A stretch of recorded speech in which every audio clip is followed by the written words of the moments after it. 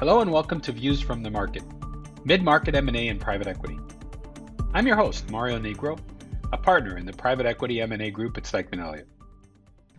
And happy to have our special guest, Glenn Silvestri, who is the managing partner and co-founder of Sage Capital Partners here in Toronto, who's joining us to talk about the marketplace and what he's been up to and what he's seeing. Glenn, I thank you for joining us. Welcome to the 15-minute update.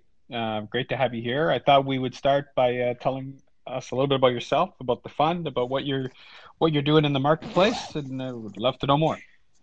Sure. Thanks for having me. I started my career as a chartered accountant, ended up very quickly going into private equity with the Ontario Teachers Pension Plan, where I got into technology and media. Kind of wanted to do something a little bit more entrepreneurial after having been at Teachers for over 13 years and decided that it was time to figure that out on my own, and joined a mid-market fund here in Toronto, stayed there for 5 years, and then made the leap to kind of starting my own fund with my partner, John. And we realized very quickly there was a bit of a gap in the marketplace as far as two things. One is on the small end of the equity scale. There wasn't many people looking to do very many small checks. And number two, certainly on the search fund side, we had been following that market at the behest of our mutual friend, Mario Negro, who kept telling us this is the greatest thing since sliced bread. And so we followed it for a while. We invested in it personally, and we decided that it certainly warranted more of our attention. And so we, back in 2019, decided to take the plunge and raise a fund to support search funds. So John and I basically funded the entity on our own. We started doing a couple of deals, and we also invested in a couple of searchers. And approximately a year later, we had raised about a $40 million fund to support the rest of the activity that we were seeing in the area. So fast forward to today, and we're sitting on kind of 5 investments, and we have about 10 searchers that we've supported in the Canadian market. All of the companies are doing actually very well, ahead of budget in pretty much every facet. And the searchers, for the most part, are actually doing very well as well. I think out of our 10 searchers right now, 4 of them are sitting with a late stage LOI. So all in all, it's been a pretty good success since starting back in 2019. And Glenn, what would be the sweet spot for you when you look at Sage Capital? What are you focused on? What is your we just use the word sweet spot, whatever you want to call it. Your where you want to play, what you're looking for. Yeah, so our sweet spot would be a company with probably somewhere between $5 and $10 million of enterprise value, where we could invest somewhere between $1.5 and $3 million of equity. Ideally, our equity check would be kind of 2 to 2.5 is kind of our sweet spot.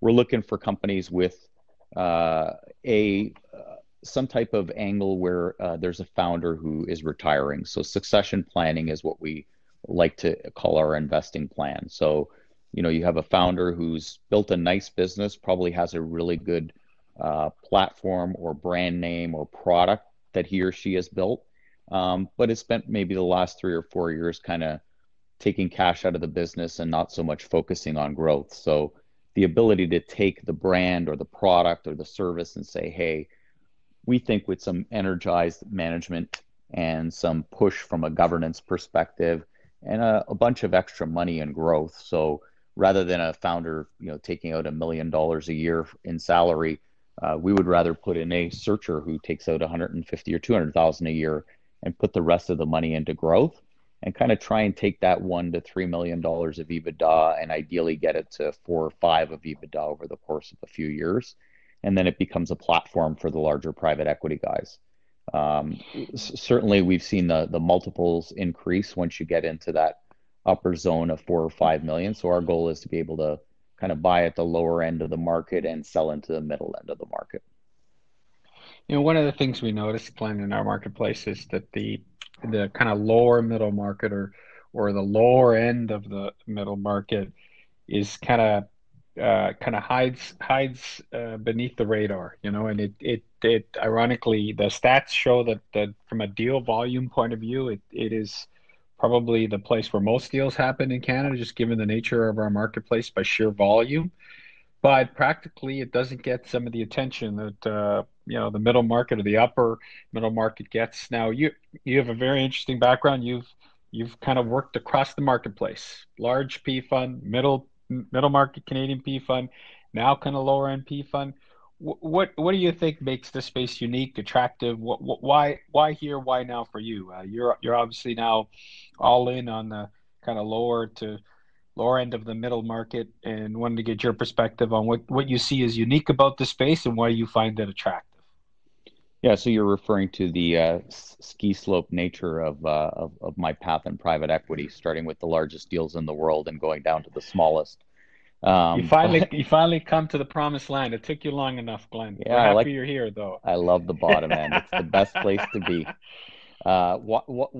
What's great about that market is a couple of things. One is if you look at the upper end of the market, I mean, really what you're playing in is a leverage market with great management teams and good assets, and you're just kind of hoping that the products you pick will grow at 5 or 7%, and you can get the maximum amount of leverage, and then you can exit at at or above the multiple you paid.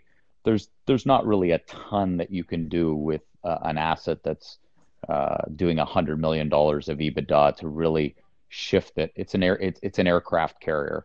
When I look at the companies we have, they're kind of riding a Sea-Doo, right? If you want to turn, you can turn, and you can turn rather quickly. I look at Voxco that we bought, a company sitting on 10 million of revenue and a million and change of EBITDA, and very quickly we invested money to turn it into a typical license and maintenance software business into a SaaS business, and we plowed money into putting in additional resources behind development of technology that would help our clients further understand the customers and their experience. And that's the kind of thing that's really difficult once you start to get too big.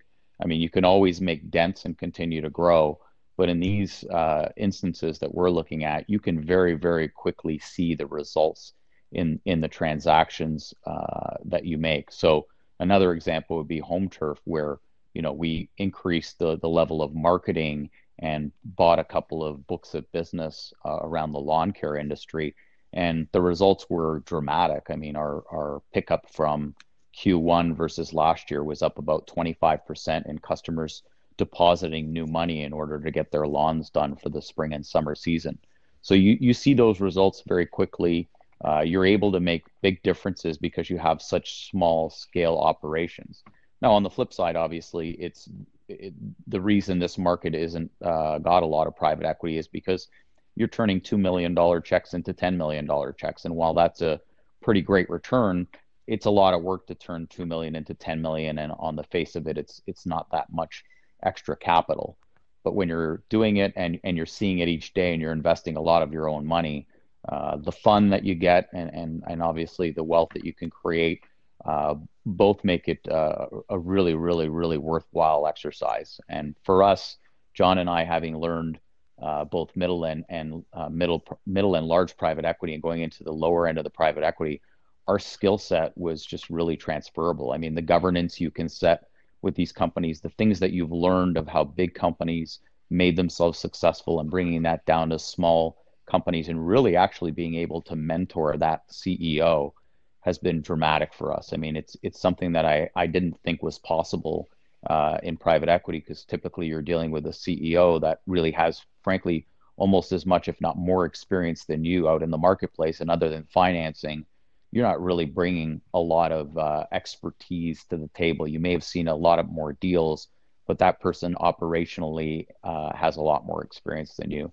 When you get into these small businesses, your ideas are actually big ideas to these companies, and your ability to invest an extra $200,000 or $300,000 is a lot of money to these businesses. So aside from the ability to actually make the businesses bigger, better, and exit, the experience of having fun with these businesses is something that can't be matched. Glenn, you hit on a good point. We traditionally have seen not a lot of capital focused on the lower middle market. And ironically, even though that's where, in terms of the number of opportunities for deals. It's our marketplace, the largest concentration of companies is in the lower middle market, and I know even Sage itself is probably out there as one of the few who's focused on the space. Is your sense that this is a space that will get more attention over time? Where do you think this space is going? I mean, obviously, Sage itself is an indicator of the success of the space, but do you believe that this space, do you believe from the evolution of the space that we're going to see more activity based on what you've encountered over the last couple of years? I think people will continue to come into the market. The issue with private equity funds and institutional equity really is that as they get bigger, they want to invest more money. And private equity funds are no different. As they invest money and become more successful, they want to get bigger because the fees are bigger and the carry is bigger. And so that's always been the issue with small market investing. I mean, people start saying, yeah, I'm very comfortable writing $2 or $3 million of equity, but they very quickly realize that that's just as much work as writing 5 or 6 million of equity, and then it slowly becomes 10 million of equity. So if you look back in history in Canada, the Torquests of the world were a very small fund that would have invested in the lower end of the market, and now they've got billion-dollar plus funds. I don't foresee us being there because I think we enjoy what we do, number one. And number two is we've found a niche that I think works really well for us. And so the joy of going to work every day has gone up exponentially for both John and me. But back to your question, yeah, I do think we're going to see some more people coming into the market. The question is whether they stay. And like I said, it all becomes a fee and carry game. And so if you have no problem taking home a really relatively small amount of money from a management fee and looking forward to the carry, but enjoying everything of what you do with entrepreneurs, I think you can stay in that small end of the market. But a lot of people want to grow their business to the point where it's, hundreds of millions of dollars, in this space, especially the search space, doesn't lend itself very well to a fund of that size.